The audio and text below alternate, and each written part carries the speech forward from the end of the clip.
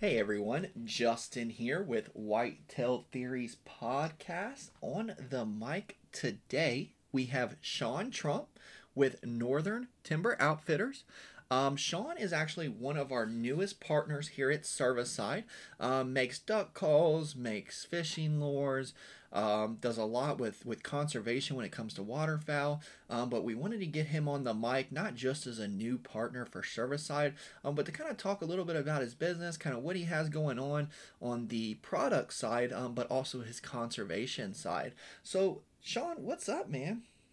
Not much, man. How's it going? Good, brother. I'm glad we're finally able to do this. Been trying to play catch up since I had the kid, and it's really good to get you on the mic. I'm super excited to not just for my own personal knowledge, but also for our listeners to really dive into your business. I know you're a small business owner. It's something where you had a dream, you went after it, and I just want to kind of shed some light on that for everyone. Do a little showcase here, and we'll tell our listeners kind of about your business and what you got going on. Absolutely, man. Yeah, it was, it like you said, it was a dream that it was just like, what, I decided I'm gonna chase after this. And I don't regret it one bit. So I tell you what, that's a good start here that we'll dive into. So what kind of take us to the beginning here? So normally how we start off these podcasts is a little icebreaker. Tell us how you kind of got into hunting, and what kind of, I guess, inspired you to do what you're doing right now. Well, my family has always been into hunting, but never really anything outside of deer hunting. So, growing up, my dad, my grandfathers, uncles, their friends and all, we all deer hunted. And then right around when I was like 15 or so, I said, I want to try waterfowl hunting. I'd seen some videos. I'm like, that looks like it's a ton of fun. Like, I have to do that. So, I went, I bought some calls and some decoys and stuff. And, I went out and I loved it. I was hooked instantly. Like, they say when, you go out waterfowl hunting, you will literally get instantly addicted. It's real. That does happen.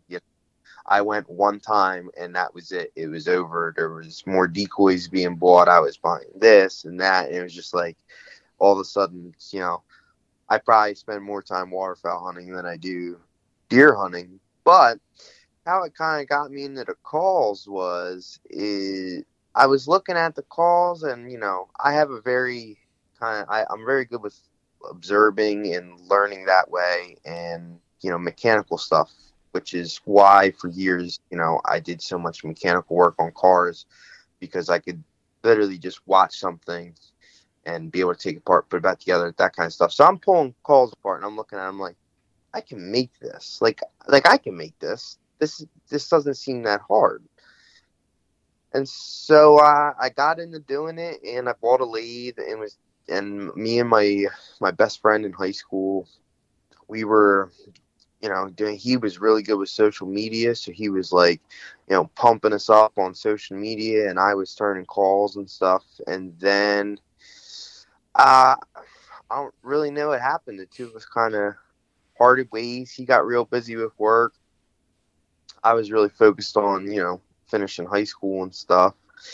And, he didn't say anything to me, and he just kind of dropped the social media.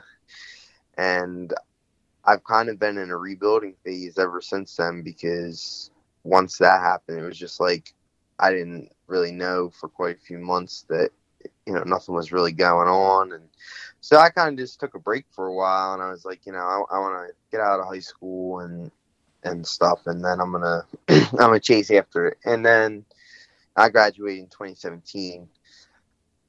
I was like, yeah, this year I'm gonna chase it. This year I'm gonna chase it. This year I'm gonna chase it. And finally, you know, within the last year and a half, 2 years, I finally was like, no. I say this every year. I'm gonna chase this dream. I'm gonna build calls. I'm gonna run this business, this and that. I said, no, I'm going to do this. And last spring, I got my LLC and got my shop all set up, and have been trying to go full steam ahead ever since, that happened. And I'm all gas, no brakes. I will not let up because, after just putting that driving force of just, I'm going to do this towards this, it's night and day difference how much better it's doing. And that does seem to happen, more so than not. People kind of separate from each other, and whatever the reason is, it's great that you were able to kind of adapt to that and just continue going. I mean, whether it's life or jobs or whatever, family, that does seem to happen. I mean, I see a lot of, even big companies in the industry, have done have a very similar story to you of starting out a dream, maybe not so young like in high school, but starting out a dream and kind of, partnering with someone and then things don't work out. So I'm really glad that you kind of, didn't let that deter you or give up. And it's really great to see, you going after it, because at the end of the day, something I used to run a 1-800 Got Junk franchise before I started working for Service Side, and that was the main like motto they had was, you got to be willing to fail because, if you just don't make that effort because you're scared you're going to fail, at the end of the day, most of your people that are the most successful people in the world have literally been smushed on their butt so many times that but no one sees that part. They all see the success and things like that. But no, that's great, man. And that's what attracted me to you with your business was when you asked us at Service Side, you kind of wanted to create a relationship, be a member, things like that. I dug a little deeper into your company, and it wasn't just, hey, I'm Shaun and I'm trying to make some extra money, and I hear it all the time, work in the industry to do what I love. Well, we all love the outdoor industry, man. If we could all quit our jobs tomorrow to just be in the industry, I guarantee you not one person would turn it down. I mean, even me, I took a little bit of a pay cut to do what I do from what I used to do. But that's neither here nor there. But for you to continue to chase your dream, and also you take it a step further, you don't just make calls to generate revenue. You also do a lot of work with conservation, which we'll talk on in a little bit, in this episode, but also the quality aspect. You're not out there trying to freaking automate your calls. You're out there after work getting dirty, making the calls by hand, and the quality is just absolutely amazing. I ordered a wood squealer myself and was looking over at it, and there's a lot of instances with waterfowl where electronic calls are needed, like when goose hunting big fields and stuff up north. But with these hand calls, especially down here for me in the swamp, I just knowing I guess maybe it just hits deeper because I'm a little older, but like when I'm holding that call in my hand, I'm calling it a wood duck, knowing that it was made in America by a guy chasing his dream. He was sitting there with sweat, blood, and tears and his own money, and he was just he was I don't know the proper terminology, so correct me if I'm wrong, but like ladling it, or whatever you're doing, with the Turn. wood, turning it. Yep. And knowing that, it just, I don't know, man, it like comes full circle. So I know for me, for instance, like when we had discussed partnerships and your drive, I really like that you never took no for an answer, but you weren't annoying. You kind of just was like, Yeah. this is what I got going on. Here's my information. Follow me on my socials. You wasn't too pushy, but also you didn't give up. I know you had talked to the previous operations here multiple times. You had talked to me multiple times before we actually got something in the works here for everyone. And that's how it's done, man. Think about how many times people told you no, and you just kept pushing the right way. And look where you're at now. You're slowly getting it into where it needs to be. And a great thing about a small business is when you do it the right way, you got a lot better chance for success. Oh, absolutely.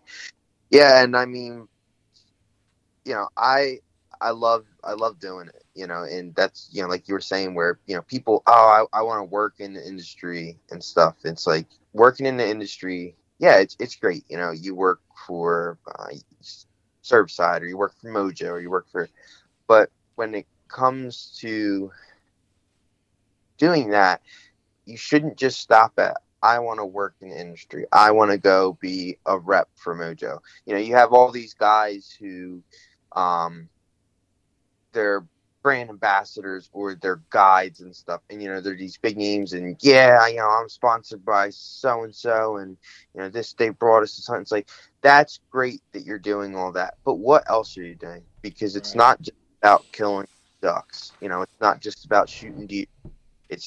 There's more to it than that, and that's where kind of my conservation aspect came from it. My warranty and stuff, my even my prices on my calls. It's like, I'm not here to just build calls. I'm here to make a difference in the industry, and to connect with people, because there is nothing I love more than sitting around talking about hunting 24/7. If I could do it, I would, because that's what I like to do. Talking with new people, just getting into it, telling them, hey, yeah, like, you want to. I mean, I was at a DU banquet, and I probably gave my phone number out to at least 5 different people, and who wanted to get into waterfowl hunting, but never really like had been out like on a real hunt. And I was like, here's my number, call me up. And it's just about making a difference in the industry, and I feel like that is more important now than ever.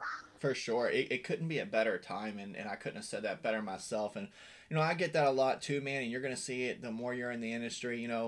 I hear it all the time, and I'm not making fun of the people. So if you're a listener and you've asked me this, I'm not making fun of you, but I hear it all the time, man. I want to, how do I do what you're doing? And I'm like, well, I'm going to be honest with you. I sacrifice a lot, man. I sacrifice a lot for my family. I work way more than I should. I have so much passion that I can't stop. You can't turn it off.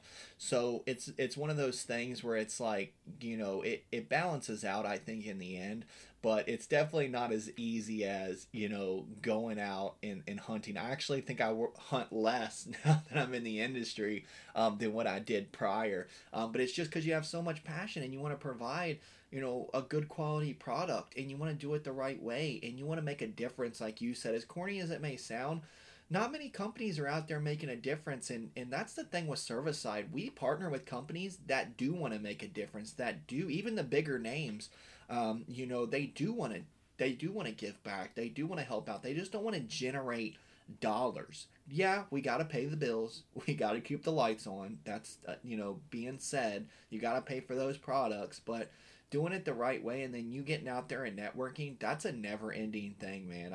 I do so much networking, I really need to get me another cell phone to keep the numbers on, because my phone never stops blowing up. But that's what it's about. That's what we love, and we're going to continue to do. But I want to kind of talk about, this is actually something I didn't even think of till now, but I think it's a good start for us here. How did you kind of go about? I know you kind of touched on it briefly, so if you can add anything else to it, when you were finally ready to pull this trigger, how did you kind of go about like starting your own business? Well, the first thing is before I like officially filed for an LLC, I made sure that for the most part, you know, I had stuff figured out. Like, okay, I know how to make this call from start to finish. I can put a good quality call together, because the last thing you want to do is, you don't want to go into business and you don't have, your production down. Because if you don't, it's going to reflect on you in a negative way. If you're sending something out and it's, oh, I sent 10 calls out this week, and 5 of them, I forgot to do this, or this was wrong with it, this was wrong with it. So the first thing is, I took a couple years, and like I said, it was kind of on and off, and I would turn calls and stuff. I'd make calls, I'd tune calls, I'd go buy calls and tune them. And I finally decided, like, okay, I am good enough at this that I'm ready to take that next step.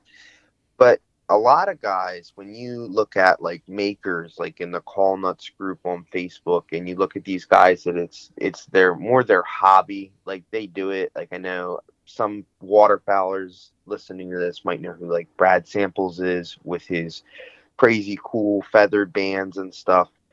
A lot of those guys, they don't want to take that next step where they just enjoy doing it as a hobby, and some people don't know what that next step is. I had a fellow call maker asking about, when do you know it's right to file your LLC? And I'm going to just open the door that it's like, okay, I can branch out a little more here now. I can have uh, a business account with UPS or USPS and FedEx and such. So, I get some better rates on stuff, and it kind of just opened the door. It's like I have more avenues now. The spectrum of what I can do is broadened a little bit because I have, all these possibilities. And that was what kind of, that was my first step. Yeah, that's awesome, man. I'm really glad you did make that leap. And, like you said, some people do it for a hobby, and that's great. This podcast ain't about knocking that. But if you are ready to take that step, I definitely encourage you to go out there and do it. Don't be scared about failing. If you fail, you fail. You learn from it, you grow, and continue on. But you're definitely putting out some great stuff. So let me ask you here, Shaun. So, tell our listeners here a little bit about what exactly are you putting out right now as far as your products. So right now, it's mostly just duck calls. I have a couple up on the website. There's some bass jigs up there. A couple of those calls probably going to be coming down. I'm going to be replacing them with some new things. And in the basically by August, there should be quite a few different duck calls up there, different styles, different material, different pricing, to provide a little bit of a price variety. There's going to be some goose calls up there. Should have Canada and spec calls. Hoping I'm still searching around for some supplies, but I'm hoping to have some buck runts up there for my whitetail hunters. Should have scent control spray up there come August. That might be more later August. I have to see. I have to talk with my supplier on that. But for the most part, right now, it's just duck and goose calls.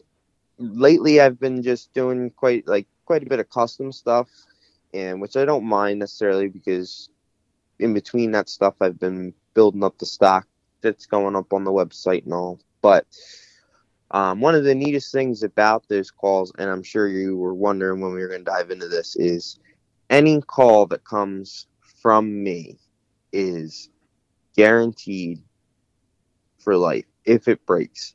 I don't cover lost or stolen calls, but if a call cracks, breaks, the dog chews it, you run it over with your truck, whatever happens to it, if it breaks, I will replace it for free.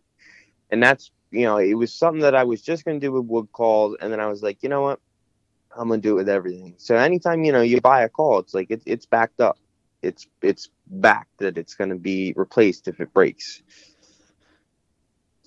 Nice, man. And yeah, we were gonna touch on that because I personally, I just got into waterfowl hunting myself. Hooking up with some service-side guys and stuff like that. Wanted to really get into it, and like you said earlier, it's once you do it, it's just like deer hunting. You freaking get addicted. You wanna, you go from one extreme to the next. The addiction definitely hits, especially when you're successful and you go out in the swamp or you go out on a lake or something like that, and you actually do put some waterfowl down and it definitely gets addictive, but that warranty is great. I personally don't know. I mean, I haven't been in it long enough, so correct me if I'm wrong, but I haven't seen another call company that does that. I'm actually even friends with a couple other call companies through family, and I know that they don't even do that. They have certain warranty policies, but they're one of those things where it's more of a faulty type thing. I guess a reed breaks or something happens, it gets damaged. But that's pretty awesome, man. What kind of made you want to do that? Just to be different, or? Well, that was part of it, because some people listening might know Corey from his interactions in the group, but Corey and I, Corey helps me with everything. And I told Corey, I was like, in order to make this work, we got to be different. We have to do something that's going to make us different. I said, I want to offer this warranty. And, he was unsure of it, but I told him, I said, I'm going to do it. And he was like, all right. And the reason is I've had calls break. I've had calls where they come apart and the cork and reeds fall out of them. I've had that happen, and it's like, man, my favorite duck call is broken. I've literally had a tone board snap in a hunt in the cold, Um, my call got a little wet. I pulled it out to dry off the reeds and stuff, stuck it back in, and when I was pushing it back in, the tone board broke. And it's like that's that's my number one call I grab. It's like now I got to go buy another one and stuff. And for me, it was like now I got to make the 45-minute drive to Cabela's before next weekend to grab a new one if I want to, have that call next weekend. So I was like, I want somebody, if they have a call break, they can just send me a picture, be like, hey man, this broke. I'm gonna be like, all right, cool. I'm mailing another one right now, and get them a call. So it's like they're not, having to go out and spend money on, something that could or could not have been prevented during the manufacturing process. If it's wood has a tendency to crack, especially over time from the wear and tear that waterfowl hunters put on their gear. And I just figured that this would be a great way to, let everybody know that I have your back if something happens with one of your calls. Because, a lot of guys that waterfowl hunt, they're just out there, they work during the week and they get out Saturday morning and have a good time and stuff. It's like, I wanted to be kind of supportive in that sense. It's like, I know you don't got $1,000,000 to spend every hunting season, so if this breaks, it's on me. Well, that's pretty legit, man. I mean, that just you're gonna have a lot of loyal customers, in my opinion, from that, and definitely creates you a good little tribe from that. Especially for those ones. 'Cause, I mean, I'm sure it is, especially up north. We don't have as much of an issue here. We'll find out. I'll take this bad boy in the swamp this year and run her ragged, but I know with that cold weather, it's got to be hard on those calls. It's hard. It's hard on everything. So it's hard on the calls stuff. I've had some wood calls and stuff that crack and everything. I've had my own calls back in my beginning stages where like the band or something will come off, and then I got a lot better with the different process to put the band on and stuff. But I know how harsh the weather conditions and stuff can be on calls, especially wood calls. Wood, when it gets wet and stuff, you get freeze cracking and stuff in there, all sorts of stuff. And same thing with acrylic too. Yes, acrylic's pretty strong, but when you are out there and it's 5 degrees, something like an insert or something, they can break in that cold. So that's why I just back everything up. And the other thing is too is it's not like I have control over the manufacturing process of wood. I can't control that wood. I can control how dry it is, but I can't control, the tree that grew it that has that knot hidden in there, and it's going to crack eventually. And same thing with acrylic. I'm not the one casting the acrylic. I don't know what the casting process is. I just, I know how I do it if I need to. And so it's like, I don't want to have somebody else's call go down and it quite possibly could be out of both of ours control. So I'll just replace it. No, that's legit, man. That shows a lot about a company, in my opinion. We're partnered with Badlands, and I never was one of those guys that really was like brand loyal, I guess you could say, because with me it was kind of like I would try something. If it worked, that was great, but there's so much. We've talked about this many times. There's so much competition. A lot of people, do have good quality stuff, but with that warranty, that's always what caught me with them was, they had that guaranteed warranty, send it back in, we'll replace it. And that's always what kept me loyal, because I'm like, man, if my stitching breaks or the crotch rips out of the pants, or anything, they're gonna replace it. So I know it helped them a lot, and has definitely helped their business, and I'm sure it's gonna help yours also. Um, but let's dive into one of my favorite topics, which is the conservation part. Tell our listeners a little bit about what your company does. We all, if you don't know in the industry, and I'm not making fun of no one or picking or anything like that, but a lot of people that do it for a hobby or they do have a small time business, they'll take that money, they'll go on trips and things like that. And I know with you, that's not something that you do. I know with you, you put a lot back into conservation. So I'd love to take some time here and kind of talk about that. What does your company do to kind of give back to conservation and to hunters? Yeah, so I've joined Ducks Unlimited I've been a Ducks Unlimited member for years. And then I joined my local chapter's committee board and stuff. And I kind of got a feel for what's going on for waterfowl conservation and what's not in my area. I've made really good friends with my local land management game warden and the other game wardens in the area. I've helped them with banding ducks several times, which I think there's some pictures up on the website, but I can't remember. I know there's some way back in like January, February on Instagram. But then, we got talking. It's like, okay, well, I have a state park that's literally 2 minutes from my house. It has a creek running through it, which I like to hunt for wood ducks in the early season, in our October season. But the state park doesn't really have the funding or resources to do anything but maintain itself. So I went to the state park and I said, this is who I am. This is my business. Like, I would like to start a wood duck nesting box program. And I fought for a year. And, you had been saying where I'm persistent. I don't take no for an answer. I was very stubborn, and that was a hill I was willing to die on, that I was going to get that nesting box program started. And I did. And that's one of the things that we do. And, once we kind of get through this preseason rush that's coming up in the next, 2 to 3 months here, I'm going to start setting everything up for the spring nesting box season and stuff. And basically what it is, I make so much money off of calls, and I use it to build nesting boxes, build mallard nesting tubes, and get them set up and keep them managed and stuff.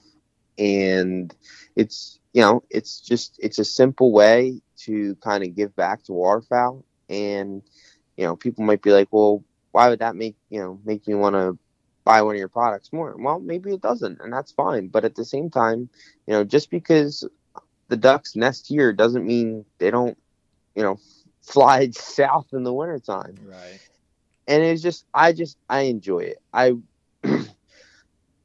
just enjoy seeing broods of ducks and stuff nesting in the spring, seeing the boxes get used, and I know there's other people that have that same joy too. And I know that, my state park, they can't do it. They don't have the time, the people, the resources to do it. And it's like, okay, well, we're going to step in and we're going to do it. No, that's great, man. And what I like about it is, and I don't sugarcoat anything. What I like about it most is that you didn't just cry about it. You didn't just say, well, the duck populations are starting to stink, or there's no my state doesn't have the funding, and let's just give up. I've already tried. I like that you kept doing what you could do to give back, because at the end of the day, it's very simple. If we kill everything and we don't put stuff back, there's going to be nothing to Right. kill eventually. Right. So it goes with turkey, waterfowl, deer, it goes with everything. I think bird, in my opinion, I'm not a biologist, so nobody shoot the messenger here, but I don't think, I think big game's a little bit of a different ball game, obviously a little harder. But when it comes to waterfowl and turkeys and stuff, there's a lot that people can do as individuals, that can help. I know, like on our land with turkey, we have a big field over at my girlfriend's dad's house, that we don't mow. We let the grass gets about knee high or so. We don't mow it, and guess where all the birds put their eggs? Right in that field. Every single year, they drop their eggs in there. They go back to the wood line, or they go to the turkey plot. They eat, and they'll come back midday. They'll check on their nest. They'll stay there for a few hours. They'll go back out. They'll go to their roost, and they leave their eggs in that field, and no one's going to touch that field. it's close enough to the house that we're able to keep the coyote. The dogs keep the coyotes away and stuff for the most part. The hogs don't really get near it. It's just it's almost like a safe haven. But what we did was we did what we could do, which was not mowing that portion of the field. It was literally as simple as not cutting grass. And it's helped with Which conservation. nobody likes doing that anyways. Right, especially here. I think it's 102 degrees today. So it's one of those things where it's like everyone can do something. Now, yes, sometimes you got to think a little bit outside the box. Sometimes you got to be a little pushy like you did. But, one thing I heard a government official told me one time, he had said that the government's favorite thing to tell you is no, because no is safe and no means that there's going to be no problems from it. So whenever you try to do conservation work and things like that, normally most of the time I do believe that the answer first is going to be no. But there's always ways around that, and you actually make a lot of the boxes yourself, right? Yeah, we make them. We make them all ourselves. Yeah. All So the boxes are made right here in the shop. see, that's great, man. You didn't take no for an answer. You went above and beyond, and I see it too with like trash and a WMA out here. I'll see it on Facebook groups, and we have a local WMA near us. It's called Ridgeslum, and it's pretty known to be lawless. Game wardens don't really patrol it. It's a real big WMA. There's a road. The place is littered with roads, so and then literally littered, and it's really hard to patrol it. We just don't have the resources and stuff, and I'll see people on that page all the time saying, oh, the trash here and the trash there. I'm like, well, how much trash did you pick up? Well, I didn't Right. have time. I didn't have time. Well, then don't cry about it. I go out there with a trash bag, and dude, I don't want to be out there picking up nobody's nasty trash. Believe me, I'm not about that. But I'm also not going to get on Facebook and cry. So every time I go to a WMA, I keep a trash bag in the truck or a Walmart bag, and I try to do my part at at least the local parking area, and I'll always pick up a bag when I'm either at that parking area that I'm at, or I'll put the Walmart bag in my pocket, and then I'll catch me some big items, beer bottles, things like that on the way out. But if you don't do something about it, it's not gonna change. Right. And I feel like something like that is if you don't know, maybe you're pushing hard to do some conservation stuff, put some nesting boxes up, whatever. You just keep getting that no for an answer. I don't think there's one government agency that, for wildlife, whether it's DCNR, Game Commission, Fish and Wildlife, that is going to tell you, hey, stop picking up trash. Right, right. And it's probably it's the easiest thing you can do. The only thing you got to do is go pick up trash. And, it's not like when we put nesting boxes out, it's usually like, okay, we have, 12 boxes going up today. So that's like, we spend a day doing it. It's like our day is designated to putting those boxes up, finding locations that work well for them and stuff. If you're picking trash up, out on a lake or even a river, it's like you can go fishing and do it. You can be out fishing and just Right. there's a whole bunch of trash over there on that bank from people who were, fishing a couple days ago. I'm gonna go pick that up. And the other thing people don't realize too is when hunters and fishers leave trash in those areas, it doesn't matter if it's 5% of all hunters and fishermen that are doing that. That 5% makes another 95% look bad when they do that. It does, yeah. Now, it's not fair to you, it's not fair to me that I got to pick up after them, right? But you know what? You were asking what you could do as far as conservation stuff goes, and you can do that right there. Yeah, for sure. I mean, everyone can give back, and don't get me wrong, man. It burns me up when I have to do something like that. I am never happy about it. But, it's one of those things where it's like, well, if you're not going to do it, you can't say, well, they got people to do it. Man, especially down here, FWC and stuff, they're so run thin, especially with the recent stuff that's been happening in the US. They're so run thin already. Guys are already working 10, 12-hour days. To have somebody patrolling a lot of these areas, I mean, it's hard, man, and people got to realize like that. So that's not free. Like someone's paying for that, aka your tax dollars. So it's really hard to disperse money the right way. Now, yeah, can money be dispersed a little bit better? Sure, it can. Bureaucrats, man, we won't even go down that road. But money can always be, split out differently. But I love the fact that you're. And I know we kind of went down a rabbit hole with this, but it's an important topic. I'm glad that your company's not just like saying, well, you know what, it is what it is. I'm only one person. There's 10 bags of trash here. What's one bag me picking up going to do? Well, that's one less bag of trash that has to be picked up, in my opinion. And you doing something is way better than you doing nothing, you know? Right. Right. Exactly. And and yeah, maybe not picking up trash, but conservation stuff is fun too. And one of my biggest things is that I don't. I'm kind of like you guys. I'm for other hunters. I support other hunters. I will get. I haven't done it in a while, and I also haven't really had to. But I used to have no problem getting in somebody's stuff on Facebook because they were ripping somebody who was just asking a question as a newer hunter, and they were trashing them. And I just, it's like, it makes me sick to know that, there's other people putting other hunters down. And that's kind of like, the same thing with the conservation stuff. It's my way of saying, I support you guys. When you guys buy stuff from me, I'm doing everything I can to support you, and maybe not directly, like with the conservation stuff. And it's not just support for other hunters too. It's support for the wildlife. It's saying, hey, listen, we took this, we're going to give some of it back now.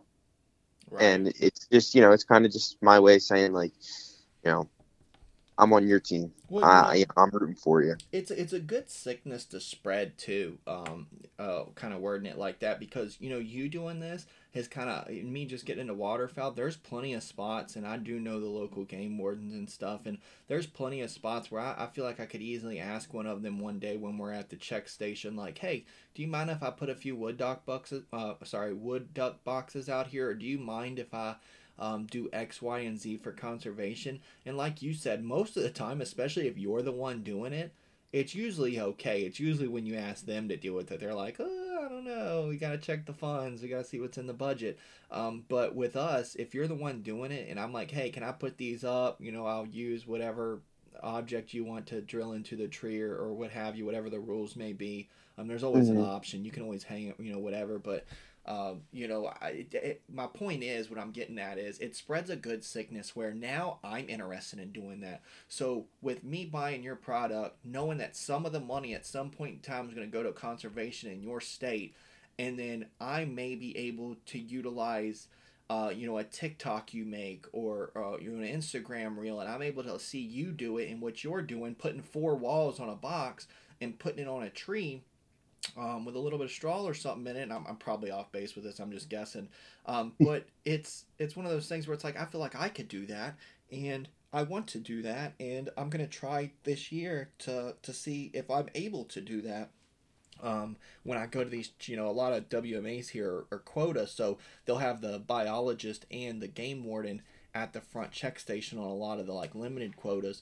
So I'm gonna ask them, and that's spreading a good sickness because how many other people are probably like me that are like, oh yeah, I see that Northern Timber Outfitters is doing this, and it doesn't I can invest in 1 or 2 boxes. I probably can't drop hundreds of dollars, but I could do one or two. And think about how many other people do that. And like you said, you get 5%.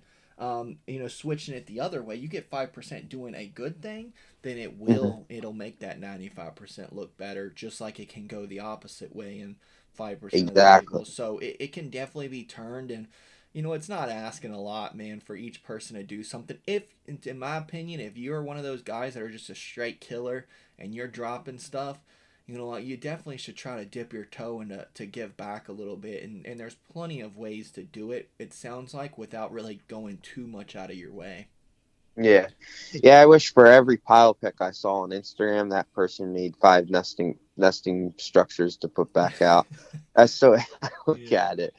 no, I But feel that, man. Or at least now, took out some predators or something. Kill yeah, some possums or right. Add raccoons some or balance to the little. equation. Yeah, like put some. During small game season, get out there and slay some possums and stuff. Yeah, yeah. No, I I like what you're saying and stuff, and I totally agree. If you can get 5% given back, eventually, too, it's going to be more than 5% given back. It's a sickness that's going to spread, and I know here personally, I do a lot with the game commission stuff. I was banding turkeys with them, launching the turkey net, and catching the turkeys and putting leg bands on them and stuff this spring. But I know personally, even for me, um, as far as nesting boxes go here, like they usually have enough. They Oh, okay. usually, order so many and they get built out at, well, I forget what the name, where the place is, but, and then, they get so many.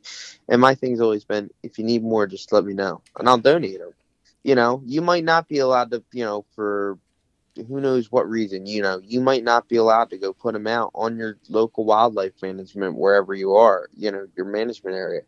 But you know what you probably can do? You probably can donate them because just like you were saying, the funds may not be there. They may not be managed the best. And, donating something like if you donate, you know, 3 wood duck boxes or, 3 nesting tubes. And it's like, I'm sure that there's probably a good chance your local wildlife management um, unit would be looking to, would love to accept those because it's like, this is somebody who's given back and this is something that it's just like, hey, we know we need this, but we just can't. It's not in the budget, you know? And they love that kind of stuff. They love to see other people kind of getting back, getting into giving back and doing more than just coming out here and killing. Yeah, for sure. And it's great to hear that they do have a lot out there. I just know, like, speaking down here, I know that I have 5 WMAs within an hour of my house. The closest one is 15 minutes away. And out of all 5 of those that I've been to, I have seen one wood duck box. That was, usually take the rivers in a lot of the times when I hunt. And I've seen one wood duck box. It might have been a wood duck box, but it was a wood box on a tree. I've seen it Mm-hmm. one time, and it was about 6 miles in to a WMA I was at, and that's the only one. And I mean, I put boots on the ground, and I am in these WMAs religiously, and I've seen one. So that's where I'm like, maybe some places like your state, they are set and they are good, but there's other states that are not. So you kind of gotta, I guess, really know, like me for example. I don't see them, so I'd like to do it. But if you're seeing them, maybe donate, do what you can, ask, like you said, even with turkey. I didn't know this, but down here they were like, if you hit up FWC and you own private land, FWC will actually come to your property and see if it's some place where they'd like to release turkeys, and then you can help with management of that. So there's always an option. Is pretty much what I'm Oh getting yeah, at for you to help. yeah, absolutely. And I just lost my train of thought. Oh, Oh, it's, if if you're getting into making boxes, or if anybody who's listening wants to, make a box for himself, one thing that was suggested to me, and I was like, ooh, I didn't think about that, and it kind of helped with the budget that I have for this. Is if you're gonna put boxes up on public land, Ducks Unlimited will tell you to use cedar. Um, because it doesn't rot, and Delta waterfowl, well, Delta waterfowl might say something different, but use pine. Use eastern white pine. First of all, it's cheap. I think I paid like $36 per board when I bought it. Second of all, you would not believe how many boxes get shot up, chewed up, destroyed, flooded, whatever. And it's just like you could spend $88 on a cedar plank, okay, that sure it'll never rot. But the problem is it's never gonna make it to rot anyways because there's, a million other factors that go into its lifespan. So for anybody who's listening or anybody who wants to get into doing that, I would recommend using Eastern white pine. It holds up just as well. Chances are if you use cedar, you might have to still replace it in 2 or 3 years. Because of you know predators, squirrels, mice. People shooting it, which that does happen, believe it or not. oh, I Um, believe it, man. People you can't know, not shoot a sign, so I'm sure they can't not shoot a box in the. right, right. So save yourself the frustration and all. because you could have to replace it in the same time frame, but you're going to spend a third of the price if you just use Eastern White Pine.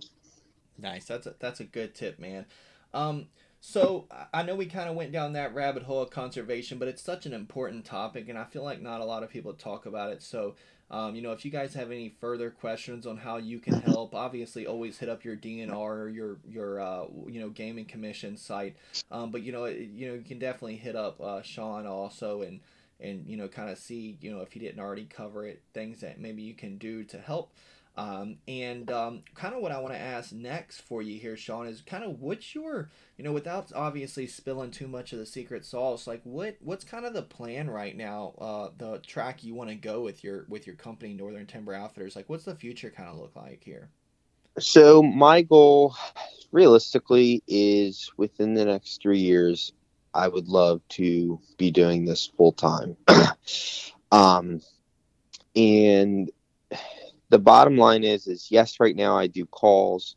I hope to expand from that into other products that I can bring to my customers, and I'm still going to approach it from the same aspect of, I understand everybody doesn't have $1 million to spend each hunting season. So I'm here to make a product that is for my 9 to 5 guys. They work 9 to 5 during the week to hunt Saturdays, and it's also for my hardcore guys that are you know hunting 60 days out of the year. So in the future, I hope to bring some more products to the table. Obviously, I mentioned earlier, I should have some buck runts, some scent spray and stuff come August for my whitetail hunters and such. But the plan is to just keep kind of growing and bringing good quality products to people. I love it, man. I love it, and I can't wait to see how this season goes for you, especially now that you're full bore. And you really get to dig your heels down and hit it up. I mean, duck season's right around the corner, especially down here. We got early teal season in September. So it's Hmm. definitely sneaking up real fast. And it's hard to believe we're already almost, we're sniffing June right now. It'll be June Friday, I believe. So, I mean, I'm Yeah, sorry, July. July, See, I'm July. so far behind already. It's already July. Yeah, Um, yeah. Don't remind me how close duck season is, because it's funny. I guess it was like a week ago or something. I woke up and it was like 44 degrees here, which was like insane. I spent half a day in a sweatshirt. But I woke up and duck depression's a real thing, and that duck depression hit me, and now it's like all of a sudden it's like I'll notice like my foot shaking, like I'm shaking my leg, and it's like I'm thinking about duck season, how close it is. Like, oh my gosh, this year's flying by, and yep. it's like every day I'm one day closer to the season, but it's like, how prepared am I? Yep. No, you for know, sure, man. but I am excited for it. It's going to be a fun year. I know Corey's really been digging into the filming and figuring out how all the cameras and stuff work, and I have been too. So that way, it's not all on him, but we can get some stuff filmed. And I'd say my biggest goal for this year is, I want to, obviously I always want to hunt as much as I can, but I told my girlfriend, I said, September 1st, the madness starts. And from September 1st to January 31st, I will be busy every Saturday. So don't ask. And my goal is, to just take my products out there and, you know, test them as hard as I can, and just be able to show people too with, the videos we're filming and stuff, like, hey, like our stuff works. Like, it's, you don't got to question like, oh, is it working or not? We had, we they work. They call in birds. But the other thing is I want to show people too that just because you don't have a $60,000 bass boat and you know all this crazy gear, you got $10,000 in gear and a surface drive and all this, you can still go out and you can do just as well as those guys can. You you got to work for it. You Yes, got to work sir. for it, but you can do it, and that's kind of my goal for this season. No, you definitely can, man. And you know, me getting into waterfowl, you know what I got? I got a 16-foot canoe that I can carry, super light, easy to flip. But I got a canoe. I've got 10 hand-me-down decoys from a member from Georgia when I went waterfowl hunting with him this year. He gave me some of his older decoys. I got one call from you, and then another call from Christy's, let's see, uncle-in-law, I believe it is, or uncle. I don't know if an Hmm. uncle-in-law is a thing, but her uncle and you know, I've got a call from him, so I'm looking at maybe, gosh, you know, two calls, whatever that price was, which wasn't much at all, and then the shipping, and then you know my canoe, my time, you know, my gas to get there, and you know my shotgun, and you know obviously my camo, but you know I do it pretty cheap. Now down the road, sure, I'd love to get my little small boat running with a good motor on it, so I can make it more efficient, get some lights on, things like that. I'd love to do that down the road, but right now, man, I'm so content with canoeing into the. I did it last year. I canoed into the swamp. No clue what I was doing at all. Found me a little spot in the dark. Made sure there won't no gators there. You know, got myself set up. Had some, not many. Had a few ducks come in. Ended up, you know, killing one of them.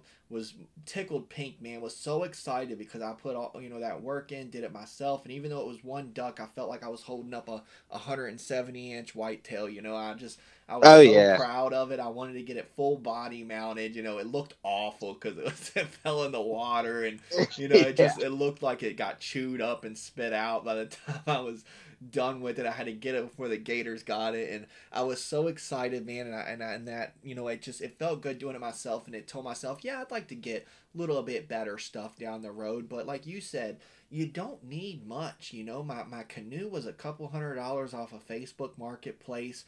You know, the gas was probably the most expensive part to go, and then the shotgun shells obviously, but it was very inexpensive. I already have the license. You know, the waterfowl stamp isn't that much in Right. itself. So it's not like I dropped, you know, thousands and thousands of dollars to go do this, and I probably had the best time ever. You don't need to be rich, but also if you do have the means to get that stuff, it does make it fun and I'm sure easier and stuff like that. It does suck paddling, you know, 6 miles into a, you know, against the current, but it's part of the experience, and you Yeah. know, you can always get it done. You know, if there's a will, there's a way, always. Right. The first, I think it was first 2 years I was waterfowl hunting. I used a canoe or kayaks, and then my buddy Zach, who I got into waterfowl hunting with, he had a boat, but he didn't have a motor. He only had a trolling motor, so we ended up getting a motor for that, and we used that quite a bit. And then I met Corey, and over the last year and a half, 2 years, Corey and I have gotten really close. And Corey had a boat, so yeah, we have boats and stuff, but they were just John boats. They weren't anything crazy. I know we built a longtail for Corey's boat last year, but we're actually, I think this weekend I'm selling that for him. But like I said, you can start out walking into places. Now's the best time to go find spots you can walk into because it's warm enough that you can wade out. Maybe not down in Florida where you are on them gators, but you can wade out and find where the limits are and stuff. Like, okay, I can wade out this far. I can't. This spot's no good. The bottom's too soft. You can go figure that stuff out now, while it's 85, 90 degrees out. But I just now finally I've had a lot of boats. I've had a lot of stuff. I buy and sell stuff like you would not believe. I don't know why. I get tired of something after a while and get rid of it. I think I've had 4 boats in the past 6 years. Not one of them I've ever put in the water. I've bought it, parked it, sold it within the next year. Oh wow. And not one of them was a boat that I can hunt out of either. But Corey just upgraded to a new boat this past weekend, and so I ended up taking his boat off his hands, and I've actually been working on it the past couple days and stuff. It's just a 14-foot aluminum John boat. We took the middle seat out of it to make more room. And I'll post some pictures to Serviceside stuff showing you guys what I'm doing and how I'm doing things. So if anybody else is interested in maybe doing it to theirs, they can. But I would just like to say for any of you guys listening who either haven't waterfowl hunted before but want to try it, or you have and you just are looking to learn more, get in touch with me. I'd love to take you out. I'd love to teach you anything I can teach you. Obviously, I'm not a professional, but you're never a professional hunter because even if you thought you knew everything you could, I guarantee it that a deer or some birds would definitely outsmart you. So, Oh yeah, 100%, man. but yeah, I would still, if there's anybody who just, even if you just want to try it out, I'd love to take you out and just show you what it's about and stuff. And I bet you'll find more than likely that you love it, and I'll get you hooked on it. But it's a ton of fun. For sure, man. I know I'm obsessed, and this year I'm actually going to take a teeny bit step back from whitetail. Now I'm still going to fill my freezer because I mean a lot of the food we eat we're very big field to table, especially now that I know the seasoned butcher and I'm able to get like different seasonings and the education to go behind it. But I've very cut back a lot from eating store from the meat. I'm sorry, meat from the store, and now that I've kind of advanced my knowledge with field to table, where it's not just burgers, sausage, and steaks. I'm able to make kielbasa, Polish sausage, turkey Mm-hmm. bacon, things like that. But my point is, I wanted to add duck to that, so I'm still going to get out there and fill the freezer up with some deer. But I really wanted to dive deeper into waterfowl because, especially being in Florida, we do have such a good selection, and we have teal and things like that. So I definitely wanted to put a little more focus into it this year to try it. So I'll definitely be hitting up you for some advice, and I'm super excited. We're touching on about an hour here, so we'll wrap up soon. But I wanted to bring up real quick, we're all actually meeting up. A bunch of us at Serviceside got together and said, "Hey, let's." We have a guide. He does snow goose hunting, and he does Canadian geese and stuff. And he's actually in New York. And I'm not big on going with guides because I'm a very big do-it-yourself hunter. Every time I go to a new state, I'm a Onyx maps or Spartan Forge maps, and I'll look at both of the map systems and see what's going on and what I want to do. And I'm very big into doing the research myself, and being successful. I just get so much more of a rush out of that. But with all of us, we kind of wanted to get together because we have such a good connect with James out of New York, and I've been watching him for years, and the dude fills up pickup trucks full of snow geese. So I was like, you know what? I would love to do that, to kind of dip my toe in the water and see what it's all about from someone that literally fills up pickup trucks every year. I've been watching the dude for years. It's not like we just met. I've been watching the guy for years fill up pickup trucks of geese. So I'm like, man, I'd love to do that. So I was willing to get on his guide service, and he hooked Serviceside up. So a bunch of us got together. It's a good bit of it's like 8 to 10 of us, and we're all going to meet up this year, and we're all going to do it in March. Right in the almost the end of March, a little bit in the middle of March. We're all going to meet up. We're going to do it in. I know you're coming with Corey, so it's going to be super nice to meet you. But also Yeah. to kind of get your experience, because yeah, it's cool having James there, and like I said, I mean, his stuff speaks for itself. I mean, I've been watching the guy for years. He's definitely not doing it for the gram. The guy's doing it for a living. So it's Hmm. he's Yeah. he's very consistent with his killing. He's very humble too. He's like, hey, we might fill up a pickup truck, we might not. So he definitely doesn't give you false expectations. But I've been watching him for years, and he fills it up. So I was like, you know what? What a good way to spend $200 to go do something completely different, completely new, and also do it with my new friends through Serviceside. There's a bunch of us that are linking up that I've been wanting to meet for a long time, and then you're coming with Corey, so we're gonna get to film it. So I'm really looking forward to that. And I mean, you're no you're not new to waterfowl, and even you're willing to do it. So, kind of where I'm getting at with this is, yeah, it's going to be cool to go do that. But, if you guys can't link up with someone that or maybe you're in service side and you're not able to, we have the Hunt Link program so you can meet up with other people, and we have the networking and the resources. So, usually if you look, you can find what you're looking for. But let's just say hypothetically you're not able to utilize any of those.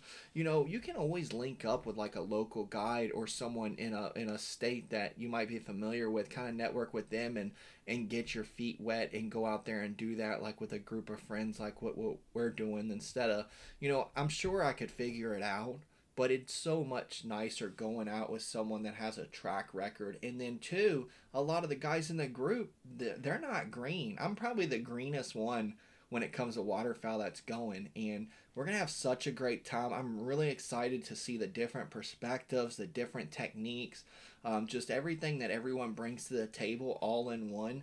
It's definitely gonna be a great time. I'm really looking forward to that. Oh, absolutely. Yeah, I I cannot wait to go on that trip. Um, I swore my Arkansas trip was going to be my only trip this year, and then I heard about that, and I was like, no, like snoogies are one of the birds that have been on my list for a while. Like I want to go do a snoogie hunt, and it's going to be awesome because it's going to be all of us Surfside guys together, and I'm really looking forward to that. Like you said, Corey's coming along.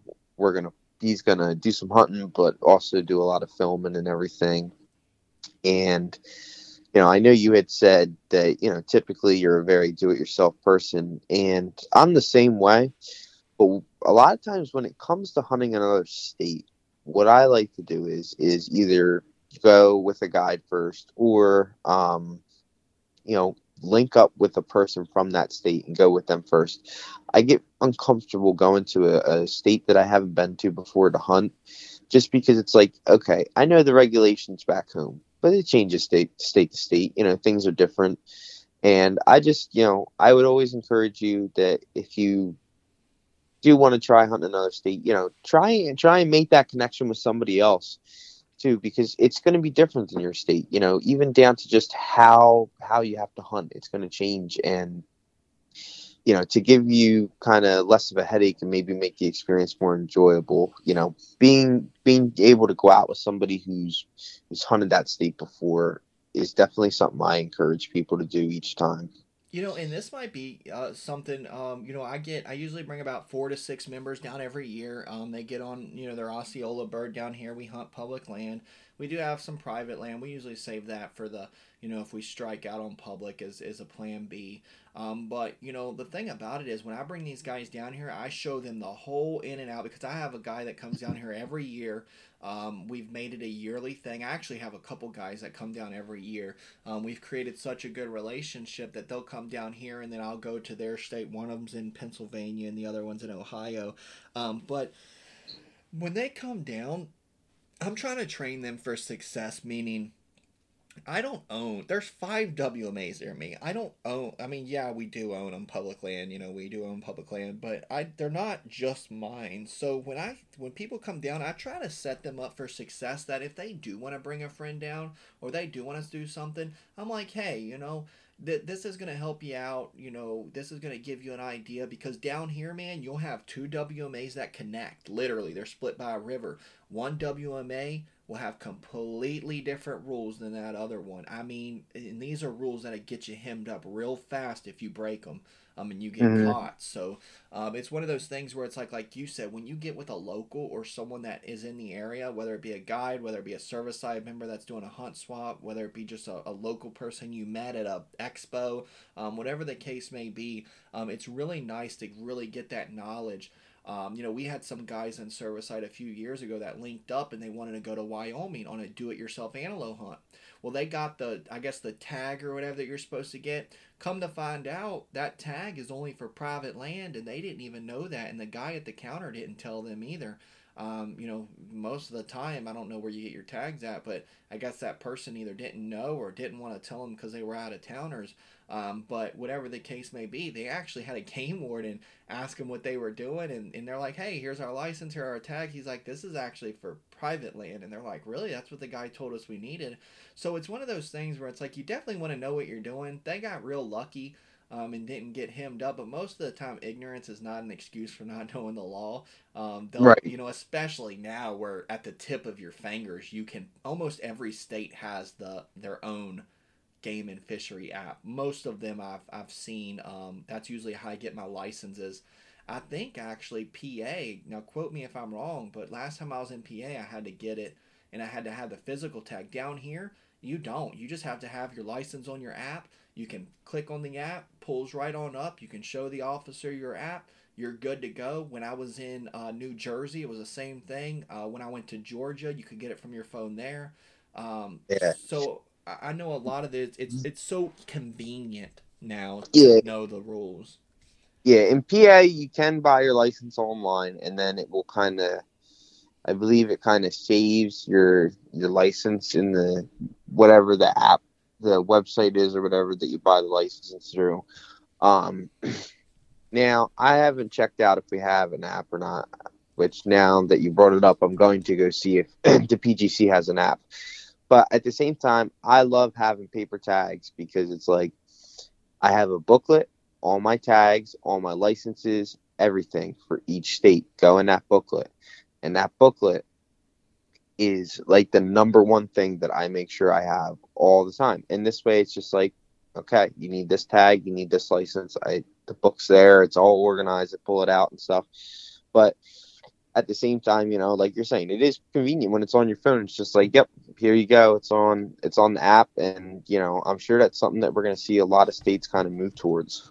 And they should. And we always help people in service side, like like you mentioned earlier in the podcast, like with service side, even if it's, I'm just gonna, I don't know how to sugarcoat it, so I'm just gonna come out and say it.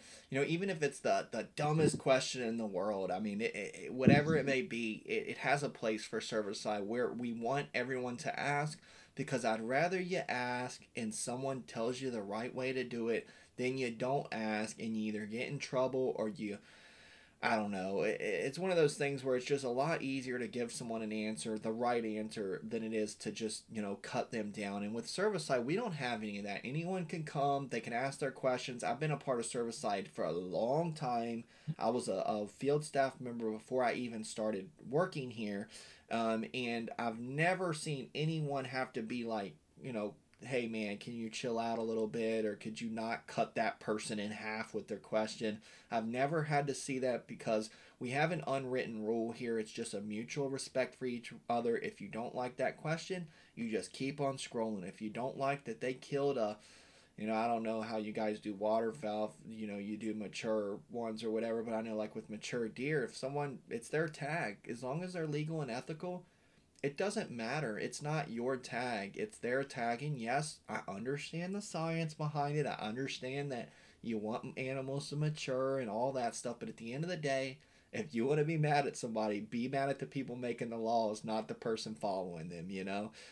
Right. So I do understand all that. So, but that's not what this podcast is about. But my main thing is, Servicide is a place where you can come ask those questions. So if you are looking to get into waterfowl hunting and you need some help, you can always hit up Shaun. You can always hit up us at Servicide. We'd love to have you. We'd love to help you out. But Shaun, where can everyone get in touch with you if they need to reach you, and also where can they look at your products and check you out on your socials? So if anybody wants to get in touch with me, you can hit me up on my personal Facebook. It's just Shaun Trump, and I spell that Shaun. I'm kind of weird, but as far as looking at the calls and checking out my company pages, you can look up Northern Timber Outfitters on Facebook and Instagram. There's links to the websites on both of those home pages there. I post a lot of pictures of products, especially custom stuff, on there when it's finished and all. So you can take a look around. I know I mentioned it earlier, but on the socials, and I believe on the website is pictures of, when I was banning ducks and turkeys this spring. So if you guys want to check that out, you're more than welcome to. Awesome, awesome, man. Well, that's all I have for you for this episode. We're gonna get you back on the mic. We're gonna deep dive into a few other topics on the next one, but we wanted this episode to kind of just introduce you to our listeners and to our service side members, and get them to know really what Northern Timber Outfitters is about, and a little bit of behind the scenes action. But as we wrap up, I always like to ask two questions actually. If we didn't touch on anything, feel free to finish it up and add anything you'd like. But one thing I always like to end with is I call it a hot take. It's pretty much to sum up this episode. If you could leave us with a few sentences of what people can take from this episode, what would it be? I would just say that don't ever be afraid to go out and try something new, and don't let the people who think they're better than you put you down. And the reason why that is what I want to leave people with is I see too many people who kind of get turned off to trying new types of hunting, and a lot of times it comes from the people putting them down when they're asking questions that they feel are stupid, but really, to that person they're important. Nice. That's great. That's great words to leave us on. So, Shaun, did you have anything else for us? No, absolutely not. I definitely can't wait to jump back on. I know I haven't been too interactive in the group lately. I've been busy doing a lot of stuff, but I'm definitely gotta interact a little more with you guys, and I want to get to know some of you guys a lot better. And yeah, I love being a part of the whole Surfside community, because it's definitely very fun. Yeah, man, it's a great community, and don't worry, I hear that all the time. Guys are very apologetic. Hey, man, I get it. I just had a newborn. Honestly, man, if it wasn't my job, it'd be very, very, very hard for me to be as interactive as what I am. I do understand, I get hounded all the time for always being on my phone and stuff, but I love the community and the group so much. It's really hard for me to balance it, but we're always here, man. You know that. Don't feel any pressure. We know you got stuff going on, and you're about to be coming into your hay season here, so you're definitely gonna be busy. But keep doing what you're doing, man. I love seeing what you're doing. I love that you take it a step further, and you're just not taking people's money, but you're also trying to live your dream, but also you're trying to give back. You have a very, very, very good balance with your business of give and take. And I believe that the most successful people have a balance of give and take, not just take. And we have too much taking going on in the industry already. So it's really nice and humbling to see that, there is still hope in the world where, people will do the right thing without being coerced. And there are people that just naturally gravitate towards the better good, and especially the bigger picture of things, but also do what they want to do. So, for you guys out there, I really hope that this episode helps you. If you're looking to either start your own business or get into waterfowl hunting, or maybe, you just, a lot of the stuff we talked about can be converted into a lot of different things. But it sounds like the main thing that Shaun, talked about and that we've mentioned is, don't let others influence your, how you feel. Just as long as you're doing it the right way, you can kind of do whatever you want. Awesome. Well, Shaun, I really appreciate you jumping on, man, and we will definitely get you back on soon. Oh, you still there? Oh, hang on. Sorry about that. Oh, you're all good, man. But Yeah, that's I'm all still we. here. Oh, cool, man. But that's all we have. So you guys are listening to Whitetail Theories podcast, and we will see you on the next one.